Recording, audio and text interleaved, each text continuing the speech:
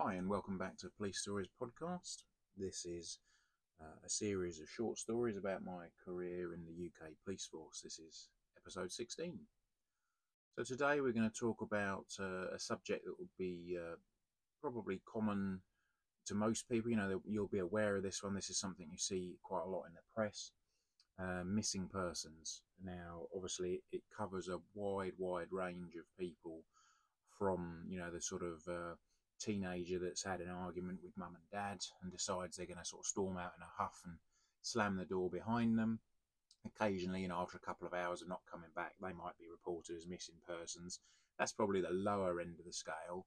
Although, in fairness, that could, in the worst case scenario, end up as, a suicide or similar. It's probably unlikely, but it could do. And then ranging right up to the sort of high risk missing people, which might be, your elderly maybe with sort of medical ailments that haven't been seen for a few days, maybe, hours, weeks, whatever. Or, probably the very worst one, which is missing children, which is particularly difficult to deal with for everyone. And that's what we're going to talk about today. So at this point, I was on a day shift. I think it was a 10 to 6 or something like that. So due to finish at 6 p.m. And I was working with a new probationer. I was on the tutor unit, and I think we talked about this before. So I was responsible for bringing along the new guys and girls, sort of training them up. Although in fairness, I didn't have loads of service myself at this point. We used to get, I think we had them for, I think it was 10 weeks. And during that period, we used to swap them with another sort of tutor. So we basically had 5 weeks with each of them. And them having two tutors worked quite well because it was a chance for, to see different styles of policing. And it may well be that I picked something up, a colleague hadn't, or vice versa. Ultimately, we were looking to ensure that these people were up to standard and that they were, good enough to be cops. And for me, it always came down to the fact, was I happy for this person to work with me or to work with, colleagues and friends of mine? If they put my name to themselves, Dave looked after me, Dave tutored me, I didn't want, friends of mine kind of rolling their eyes and going, oh God, I wanted them to be fairly reassured that, if I tutored them, they were of a reasonable standard, because unfortunately it did fall to us sometimes to get rid of these people, if they weren't up to standard, which is quite difficult.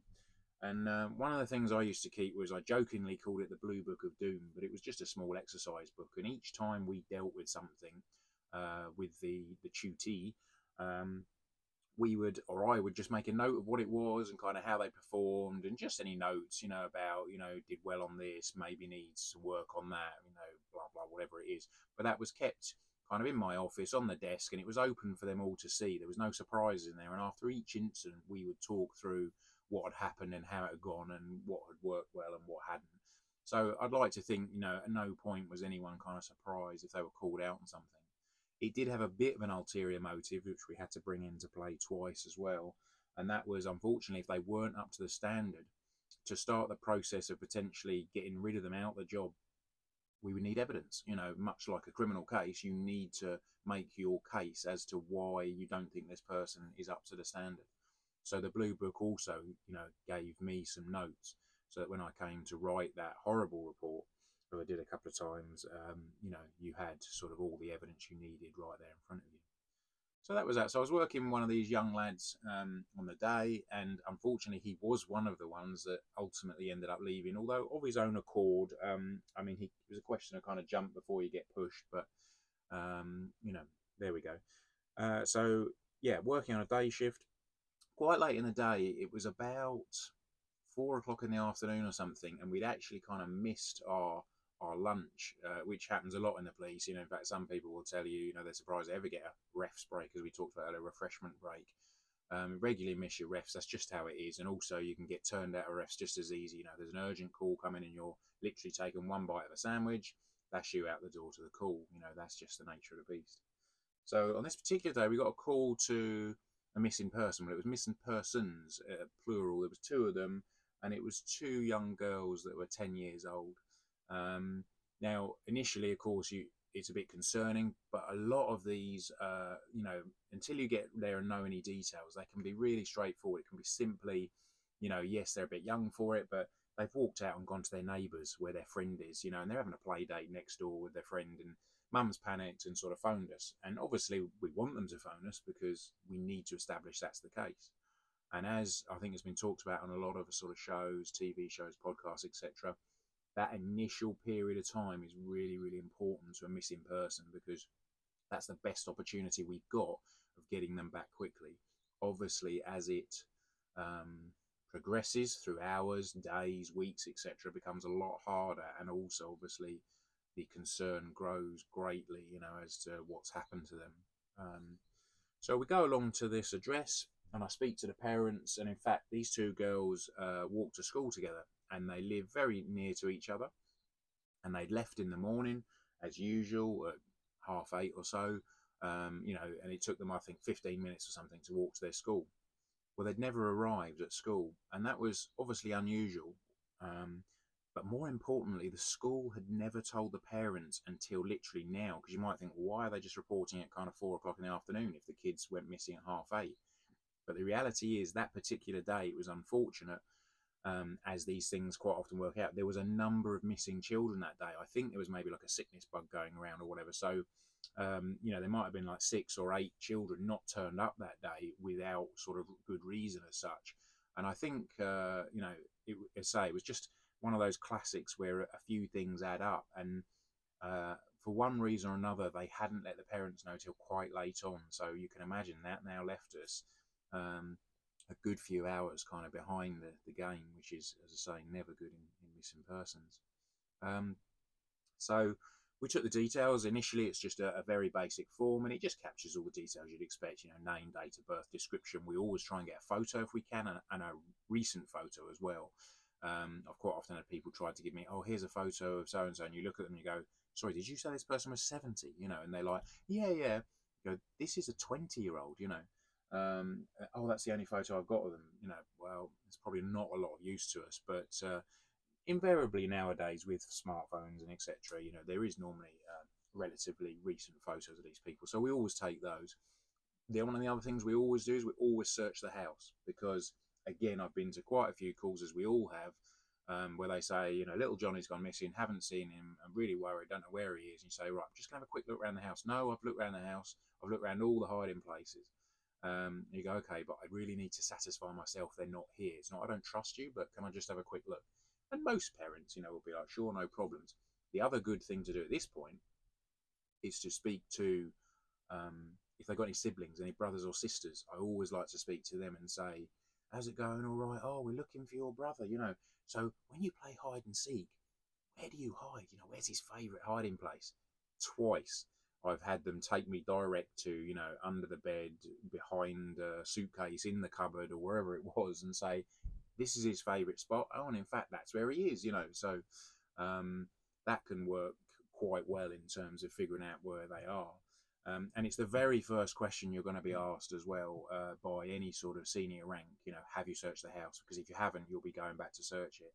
Because we just can't afford to start pouring resources, lots and lots of cops and dogs and potentially helicopters and search teams and all sorts of things into it if they're hiding under the bed. Simple game of hide and seek. So on this occasion, I'd done just that, and we'd had a look around the house. We were fairly happy, and of course, very quickly as well, we're going to go and knock on neighbours' doors, just to establish, because they might have said, oh yeah, I think they said that they were going off to do this and that or whatever. So you do those very basic inquiries early on. So you take your report, you get all your details, you've got your photo. On this occasion, we headed back to the Nick, and I spoke to my sergeant, because again, a sergeant's going to very quickly be involved in any sort of decision-making process rather, in relation to missing people. So I gave him the details, and at the end of it, it didn't seem your normal one, certainly. These were 2 10-year-old girls. They'd never been missing before. There was no real family problems. Sometimes it's very obvious there's a big family problem, or there's just been a nasty divorce, or, in some cases there may be child abuse going on, all sorts, but none of that was the case with this job. So it really seemed out of character. But rather unfairly, my sergeant said to me, well, I'll kind of leave it up to you. If you want to put the balloon up and we sort of escalate this and take it all the way, then that's fine. or maybe we wait a bit longer and just see if they turn up because actually, they're at a neighbour's house. It's a little bit unfair because that's very clearly at least a sergeant's decision, and then going up from there, an inspector or whoever, not really a PC's decision, but it was very clear in my mind that we 100% needed to escalate it. So I told him that, and from there, then inspectors become notified, and then slowly the sort of wheels go into motion. So the initial reports were taken, they were logged, people were told, they got circulated, amongst police as their description. Obviously, we headed to the school. We tried to speak to some of their friends, or we did speak to some of their friends to say, to see had they mentioned, that they're planning anything. Because sometimes, they'll tell their best pal at school, actually, tomorrow we're bunking off school, and me and so are going to go and down the beach or into the park or whatever it was. And that did muddy the waters a little bit because one of the kids said that one of these two girls had spoken about, I think it was going to London, but it was going to buy a present or go shopping or something, or there was definitely something that could have led to why they'd gone missing in the first place. So that did alter it a little bit, but again, you couldn't put too much on it. These are two 10-year-old girls. So anyway, the inquiries continue, and then I was due to go off shift, and very quickly, it was passed to the next team that was coming on, and they pick up the inquiries. Obviously, you've detailed what inquiries you've done. And then you had a chat with them invariably. There's a handover, they pick it up, and you go off duty. But of course, you do wonder when you're at home, I'm hoping they found those girls now. And so it carries on. So, and invariably, you'll come into work the next day and go, yeah, we found them. They were down the beach. They were at their friend's house. They'd spent too long in the park or whatever it was. But unfortunately, that wasn't the case on this day. So, came back on shift the next day to find that both the girls were still missing. And by now, obviously, as we would say in the police, this thing had grown legs. It was starting to really develop because now you've had two 10-year-old girls missing overnight, which is a massive deal. So unless they're, with, a friend that they've stayed overnight with or a relative, and we pretty much ruled all of those out, there's a real concern now. 10-year-old girls don't just wander the streets at night and not get recognised, or noticed by a member of the public. So it had got ramped up, and what had started to happen was media appeals had gone out. Now, nowadays, again, that's a lot easier with your, kind of Facebooks and Twitters and Instagram and all the rest of it. These things go out a lot quicker online to get out there. But in those days, you were pretty much down to the radio and, newspapers, which obviously don't necessarily come out immediately. The radio actually was probably the quickest one. So the description went out on there. Now, obviously, you have to do that, and you have to put out those details. But the risk is that you start to get a lot of mainly well-meaning people ringing up saying, "I think I've seen them," and you have to. It swallows up a lot of resources sending off cops and people to sort of check, these various sightings out. And in fact, in this occasion, we had several sightings in the Met, in London, which was sort of 70 miles away. Seemed unlikely, but you couldn't rule it out, so those had to be followed up by Met cops, to see if there's anything in it. And it appeared there wasn't, So we had no confirmed sightings, and now 24 hours gone, which is never good. And slowly this thing, as I say, gets bigger and bigger, kind of higher ranks get brought in, more specialists. And throughout the day, there was various inquiries going on. The one big issue is we didn't really have a starting point, but I suppose we did. When they left home to leave, for school in the morning, it was a relatively short distance. I think maybe something like half a mile. Yeah, about half a mile, I think it was. So you're assuming they've gone missing between, leaving home and the school, somewhere in between there, presuming that they haven't gone off the beach or wherever. That's chances are where they've gone from. So obviously, it was loads of house to house done. Unfortunately, that covered a lot of addresses. You didn't have the advantage of seeing if people had their own CCTV or Ring doorbells or whatever, because they just didn't exist, So lots of inquiries were carried out. These are all very time consuming, but more and more cops were being poured into this as this thing built. And it ended up with me going off shift again, still without any success, unfortunately. Now, I think I went on to rest days then, so I ended up with a couple of days off. But I was quite surprised and sort of saddened to see that the following day, so this would have been potentially a good 2 days, maybe 3 days, There was still no sign of them, and now this was national news. This was on the national news channels, your BBCs and Sky News, etc. So by now as well, they'd brought in a very senior detective, a detective superintendent who had a really good background in this stuff, a lot of knowledge. Had dealt with these things before with, really high success rate. He was very well thought of. So um, it was good, but those of us in the know were also thinking, as he probably was, this really doesn't look good. This has gone from somebody we're going to find at the neighbours playing with their children to, is this something more sinister? And it had been ramped up to such a degree that now there'd been a pulsar brought in, so that's a police search advisor. That's somebody who's very highly trained, does quite a long course in coordinating search responses. So they are the ones that will dish out taskings to cops that says, and they're very specific. It will say, you are looking for this, and you are to look for it in this area, and there'll be a map, because obviously somebody somewhere has to equally coordinate where these people have searched, because obviously the last thing you want to do is double up on searching. But even worse, what you don't want to do is two teams pass very close together, but actually there's a gap that gets missed altogether. That's even worse, as you can imagine. Really difficult thing to sort of coordinate, particularly then, because you didn't have the help of laptops or GPS and things like that. It just wasn't about. So by this point, you've got 300 cops involved. They've been brought in from all over the force and other forces. There was also the military involved. There was 50 Gurkhas, which is, again, a very well-respected regiment within the British Army. They'd been brought in, and they were searching all the sort of wide open spaces in the area that we had. There was a few sort of run-down old industrial estates, with ruins of buildings on and things. Lots of kids used to go there and play because there was rubble and, all sorts of hidey holes, and probably good fun for kids, So there was a fear that they'd gone onto there and got trapped or something, or maybe there was an old cellar or something they'd fallen into, or a well, or all sorts. So you had, these are big areas, difficult to search.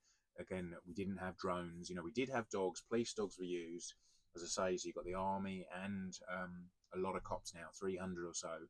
And they're the ones that are doing this sort of line searches you see, maybe with the sticks, where they're sweeping through big areas, trying to rule things out. So it really had got increasingly bigger. And so it went on. And this continued. I think I came back on duty. So now this was probably 4 days later. Really not looking good. And I think even the senior detective was on the press kind of saying, we have real concerns. And most people reading between the lines sort of figured out that wasn't good. So one of the things you would do as well in an inquiry like this, particularly obviously with children, unfortunately, in every town, probably in every country, there are a number of paedophiles, some that you know about and some you don't. Now in the UK, they're on a register, so we know who those are, but of course there could be ones that haven't been caught that are totally unknown to us. So without a doubt, detectives start visiting the known paedophiles, because we want to obviously establish their movements, where have they been, etc. Now, in the town I was working in, it was quite a high proportion, or what you'd think maybe.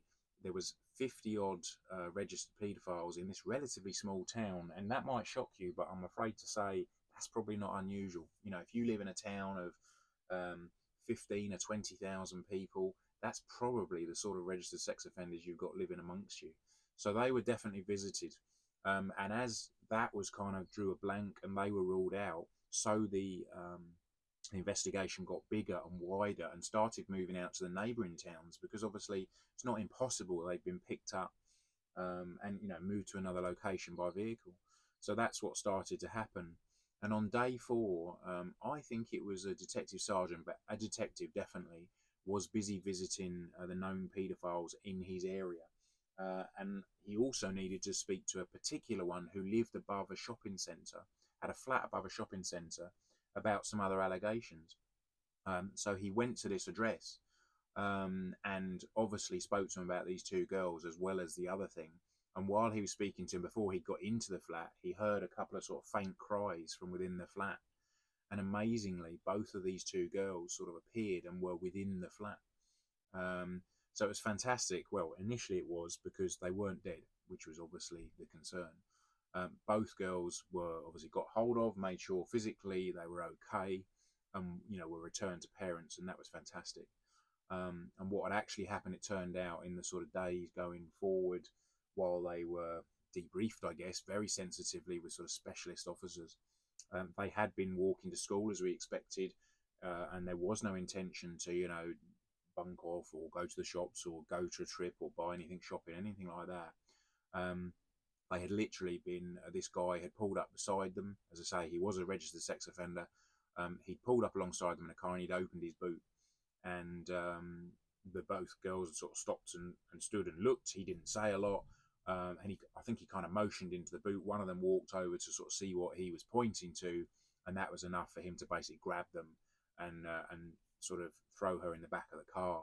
Where the other one just stood there, kind of transfixed, and also not wanting to leave her friends. I mean, her friend, I should imagine she was, well, terrified, I'm sure, at that time, and just froze basically, which unfortunately made it all the easier for him.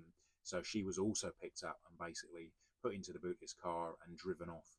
And they screamed a lot, and it was kind of 8:30, 8:45 in the morning, in a relatively built up residential town.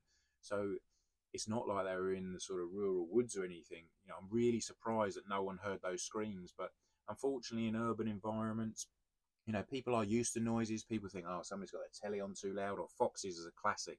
When foxes scream at night, I don't know if you've ever heard them, it literally sounds like someone's been murdered. It's the most horrendous noise. And if you live in a place that's got a lot of foxes, you can quite often sort of write off various noises to foxes, whether that's the case or not. So, unfortunately, yeah, no one realised they'd gone. They're into the boot of the car and they were away, to this neighbouring town. And then to get them from the car into the flat, he took them out one at a time, but he zipped them into large sports bags, one at a time, because bearing in mind these were, 10-year-old girls, so physically they were pretty small. These large sort of wheelie, sports bags with a handle. He zipped them in one at a time and took them into the flat so they weren't seen, and basically threatened them, that if they made a noise, then that was the end of them. He's a horrible, horrible guy. And they were taken into the flat, and that's where they were held for 4 days. And they weren't killed, which is something, but unfortunately they were repeatedly sexually assaulted over that period of 4 days, and they suffered terribly. Really, really nasty job. I think it almost broke them mentally, going forward in the years ahead. I've certainly read some stuff that they've said, and I mean, it just sounds terrible. But hopefully they will recover one day. Like I say, for us, a sort of good result, but also the damage mentally that's been done to them. So yeah, not a good story, I'm afraid. But it just shows, we go to, and I've certainly been to, hundreds of missing people, and it's really easy to just write them off as, oh, this will be nothing. This will be, they've done this and they've done that. Let's not worry about it too much. But I'm telling you, the police have caught a cold over this a lots of times. So now missing people are treated really, really seriously. There's no more kind of dismissing things and not bothering to check and all the rest of it. It's really taken seriously because we know the potential. So that was that job. Quite a depressing one, I'm afraid. Again, that's the realities of police work. Hopefully you found it interesting, and I'll speak to you again on the next one. Take it easy. Cheers. Bye.